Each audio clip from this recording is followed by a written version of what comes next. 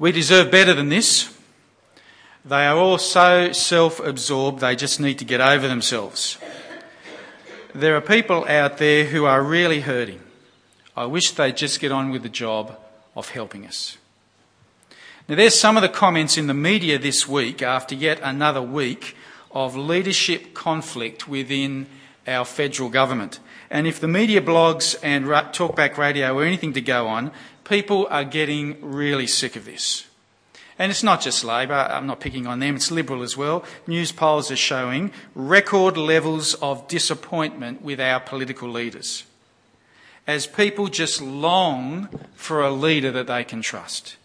People are just hanging out for someone that they can have confidence in, someone that they'll feel safe about. I mean, wouldn't that be nice? Wouldn't it be nice? Imagine having a leader who, without hesitation, you could always be confident that they had our best interests at heart. That'd be nice. Well, today's passage from Isaiah points us to the truth that as Christians we actually do. It's Jesus Christ.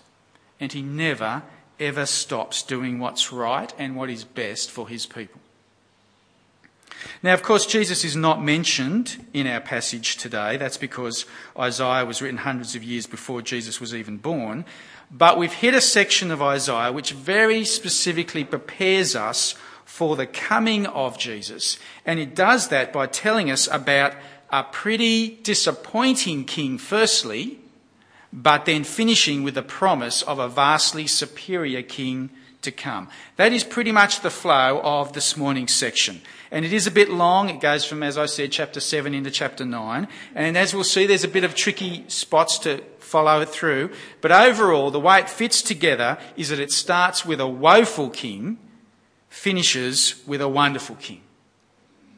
Now, what does Isaiah want to tell us about a wonderful king at this point in the book? Well, it's actually all flowing out of what we discovered last week and that intriguing finish to chapter 6. Remember last week, that's where Isaiah saw the vision of God and got a glimpse of his holiness and how God was going to punish Israel for disregarding his holiness. Like you level a forest, he's going to level Israel, but then right at the very end there was an intriguing hint of a holy seed. The suggestion of new growth, a new people to come beyond the judgment. And that raises a whole lot of questions.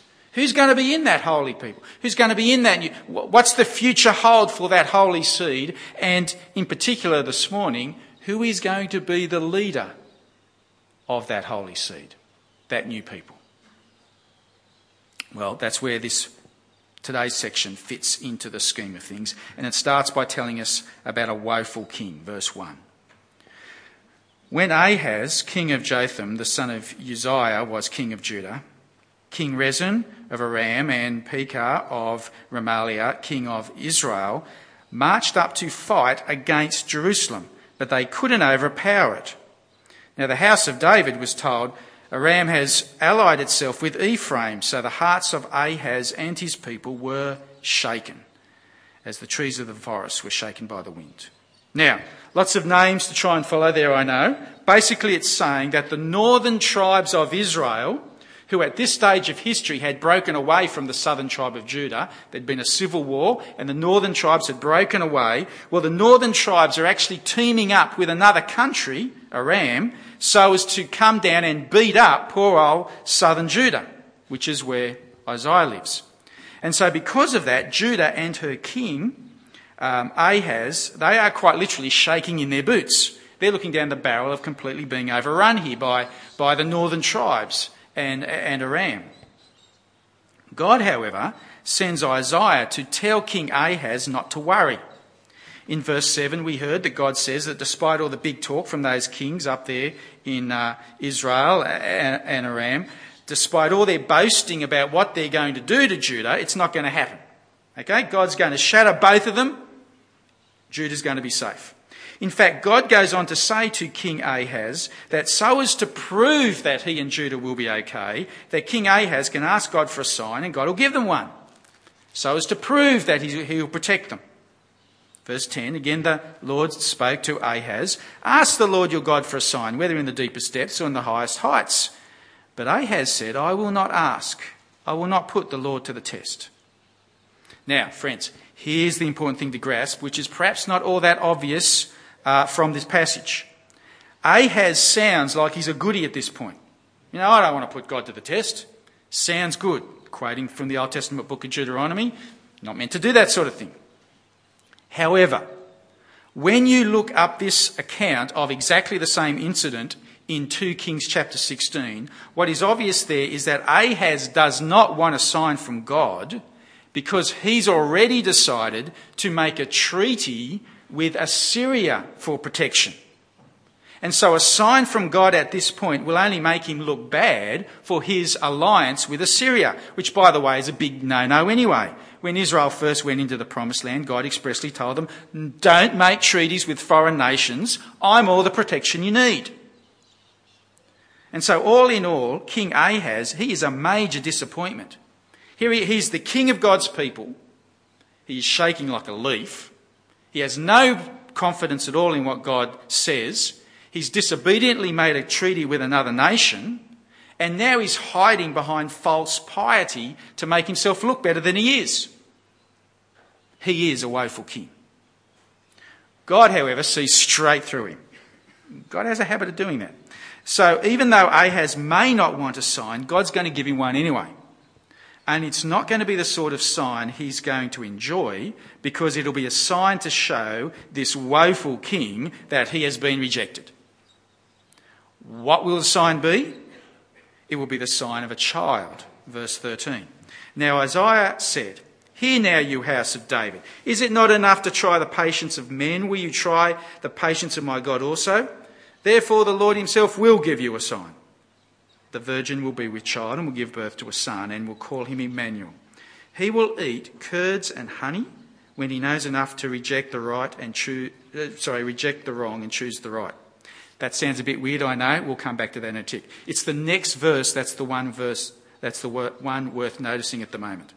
Verse 16.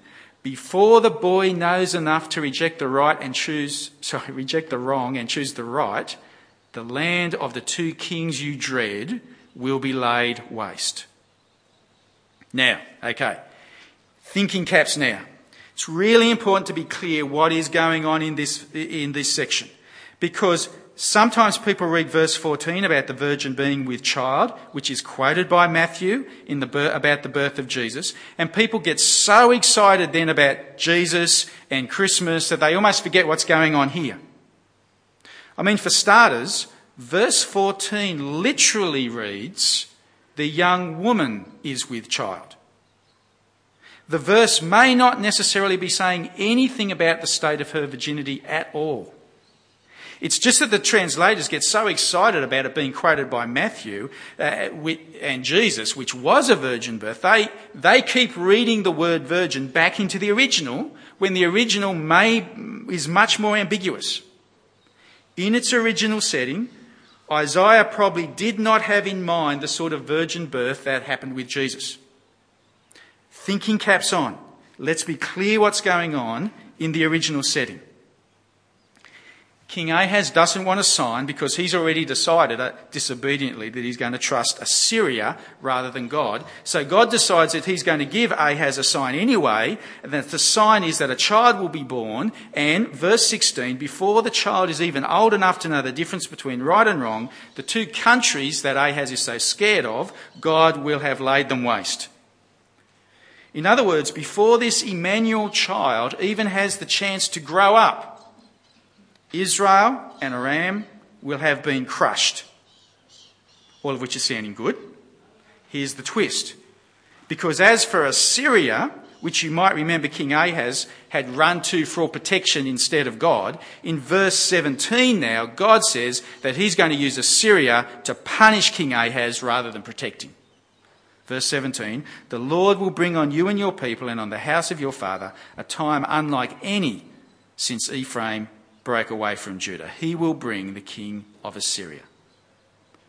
And what happens in the rest of this chapter is that God then goes on to describe how he's going to use Assyria to humiliate and humble Judah.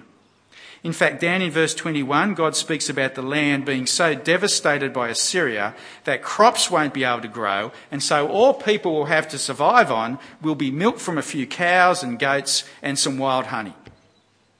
Which is why, back up in verse 15, the Emmanuel child himself will eat curds and honey. It's because there'll be nothing else to eat. The land will be so ravaged by Assyria. So in its original context, the birth of this child, Emmanuel, it's all about the rejection and the punishment of woeful King Ahaz. In fact, even the name Emmanuel, which means God with us, for King Ahaz, there's actually a sense of rebuke embedded in that name. Because in verse 13, it's very pointedly Isaiah who declares the name. It is Isaiah saying to King Ahaz, the child will be called Emmanuel because God is with us. In other words, he's not with you. God is with us. God is with those who, unlike you, do trust in God. How the thinking cap's going. King Ahaz is a dud. As a sign of God's rejection of him, Emmanuel is going to be born to show that God is with those who trust him and not people like King Ahaz. And the Emmanuel child will show that because before the child even has a chance to grow up, Ahaz is going to be punished by God using Assyria, the very country that he'd run to for protection. Tighten the thinking caps one more notch. Because with all that in mind, that $1 million question now becomes, who is this child that the virgin will give birth to? Or should I say, who is this child that the young woman will give birth to? Because it is clearly not Jesus who Isaiah originally had in mind. Because remember, this is going to be a child who has to be born within Ahaz's lifetime because this child is a sign of things that are going to happen with Assyria. To cut a long story short, the child sign promised in chapter 7 turns out to be Isaiah's own son, who is born in the very next chapter. In chapter 8, verse 3, Isaiah has a son, and in verse 4, God explicitly tells Isaiah that before his son is even old enough to speak, Aram and Israel will be plundered, just like he promised in the previous chapter about the Emmanuel child. And as the chapter goes on, the name Emmanuel and its meaning about God being with those who trust him and not being with people like Ahaz, it keeps popping up regarding the events which Isaiah's son are a sign of. It's there in chapter 8, verse 8. It's there again in verse 10. And finally, towards the end of the chapter, Isaiah himself comes straight out and says that his family is the sign. Look with me at verse 17 of chapter 8. I will wait for the Lord, who is hiding his face from the house of Jacob. I will put my trust in him. Here I am, and the children the Lord has given me. We are signs and symbols in Israel from the Lord Almighty. See how it's all flowing? I know I've just raced through chapter 8. I'll tell you why in a tick. But hopefully you're getting the drift of this. King Ahaz is a woeful king who has trusted Assyria rather than God, and as a sign of his rejection, God has promised the birth of a child, and by the time that child has grown up, God will have punished King Ahaz by using the very country that he's foolishly run to for protection. And in the very next chapter, Isaiah's own son is born as that sign. And the reason I've rushed all through chapter 8 is because I want to get to chapter 9. Because that is where the whole section is moving to. This is where the whole section is building towards. Because in chapter 9, there is a sudden, massive prediction about a stunning new king to come. That after the rejection of woeful King Ahaz and the likes of him, a wonderful new king is now promised. Come with me to chapter 9, verse 1. Chapter 9. Nevertheless, there will be no more gloom for those who were in distress. In the past, he humbled the land of Zebulun and the land of Naphtali. But in the future, he will honour Galilee of the Gentiles by the way of the sea along the Jordan. The people walking in darkness have seen a great light. and those living in the land of the shadow of death, a light has dawned. And skip down to verse 6. For to us a child is born, to us a son is given, and the government will be on his shoulders, and he will be called Wonderful Counselor, Mighty God, Everlasting Father, Prince of Peace. Of the increase of his government and peace there will be no end. He will reign on David's throne and over his kingdom, establishing and upholding it with justice and righteousness from that time on and forever. The zeal of the Lord Almighty will accomplish this. Friends, that description is staggering. As people previously living in darkness, people rejoice in the dawning of a new age of light, the dawning of a new kingdom in which verse 1 tells us even Gentiles are going to be caught up in. A new kingdom ruled over by a king of astonishing qualities, a massive king whose power and peace will never end, a realm of justice and righteousness forever, a counselor, a father, a peacemaker, a mighty God. It is a beautiful blend of strength and tenderness, of authority and care. Here is a leader to truly delight in. All the more after the disappointment of King Ahaz and the likes of him. Because the contrast could not be more stark. Ahaz was a scared, disobedient, vacillating ruler. He was a person who made bad mistakes and then tried to cover his tracks with false piety. Here is a strong leader. Here is an obedient leader. Here is a firm leader. Here is a dependable leader. Here is a wonderful king whose kingdom would be a delight to be in. Here is a king whose commandments would be a blessing to keep. Here is a king who you would count it a privilege to be the subject of this king. For you would get to enjoy everlasting peace and justice and righteousness. And Isaiah is ramping up the anticipation of this new leader who will eventually arrive to take the reins over the holy seed that we tantalisingly thought about last week. And friends, it is with those thoughts and with that level of anticipation that Jesus Christ strides into history. And the gospel writers almost fall over themselves in excitement of the news that this wonderful King has appeared. Come with me to Matthew's Gospel, chapter 4. There are so many places in the New Testament we could go to. Let's do Matthew chapter 4.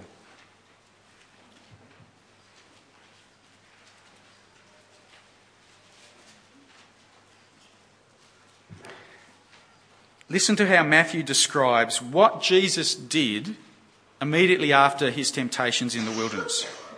Matthew chapter 4, verse 12. When Jesus heard that John had been put in prison, he returned to Galilee. Leaving Nazareth, he went and lived in Capernaum, which was by the lake in the area of Zebulun and Naphtali, to fulfill what was said through the prophet Isaiah.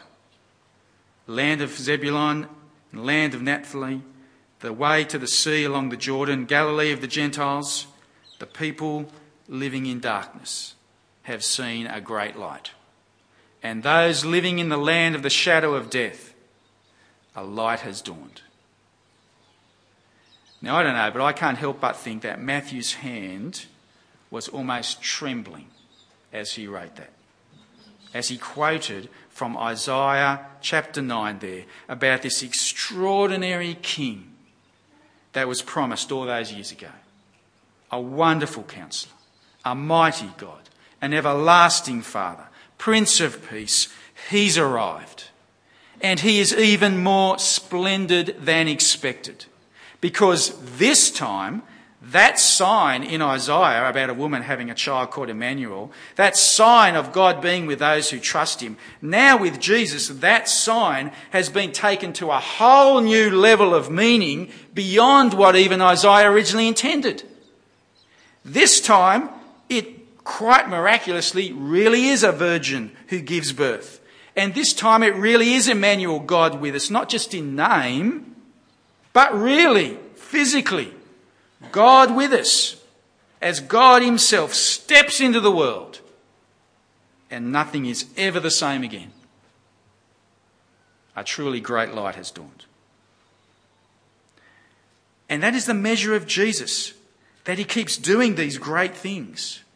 I mean, in one sense, there are the big Old Testament predictions which Jesus fulfills, like the wonderful king in chapter 9. But there are also the other Old Testament events, like that child Emmanuel in chapter 7, in which within the Old Testament there's actually a real level of closure about them.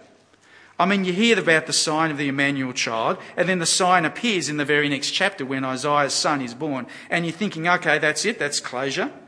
But then Jesus appears, and suddenly that's not closure after all, it's even bigger, it's even grander, it's even more mind-boggling as he comes along and fulfills things that you don't even think need fulfilling anymore. It is a measure of the greatness of Jesus that he does that. It is a measure of how great the light that has now dawned in the world with the coming of this leader. Whew. Now, friends, I know that some parts of this morning have been a bit of hard work to follow. If you don't think of anything else about this section, please understand that it is all about the coming of a wonderful king of staggering proportions. It starts with a disappointing king. And it takes a few twists and turns as it describes the rejection of that king. But it finishes in a blaze of glory about a dazzling king to come. A king whom Isaiah could only look forward to. But a king who for us is already here. It's Jesus Christ. And he is even more dazzling than expected. I don't know about you, but I think that's a very motivating thing. Here is a truth that should spur us on to do the things that Jesus wants us to do, to follow him as a leader. So are you struggling to do that at the moment? Are you struggling in your trust in Jesus? Maybe you're putting way too much emphasis into your work or your study or your hobby, even though Jesus says, seek first the kingdom of God. Maybe you're getting a bit too carried away with stuff, gadgets and clothes and the house and the garden, even though Jesus says, don't store up treasures on earth. Maybe you're holding some grudges against people, even though Jesus says, love your enemies. Maybe you're very busy looking after yourself and not very good at helping others, even though Jesus says the first will be last and the last will be first. Maybe you're unwilling to ever risk anything for Jesus, even though Jesus says whoever follows me must deny himself and take up his cross. Friends, are there honestly areas in your life where you are holding out on Jesus a little bit? Not really following through on what he says? Don't be like that. Jesus is not the sort of leader who says those things to make his life easier. He tells us these things so that we might have life and life to the full. Because this Jesus, he's not your average leader. He's wonderful counselor, mighty God, everlasting Father, Prince of Peace. And to be his subjects, that is a great delight. Let's pray.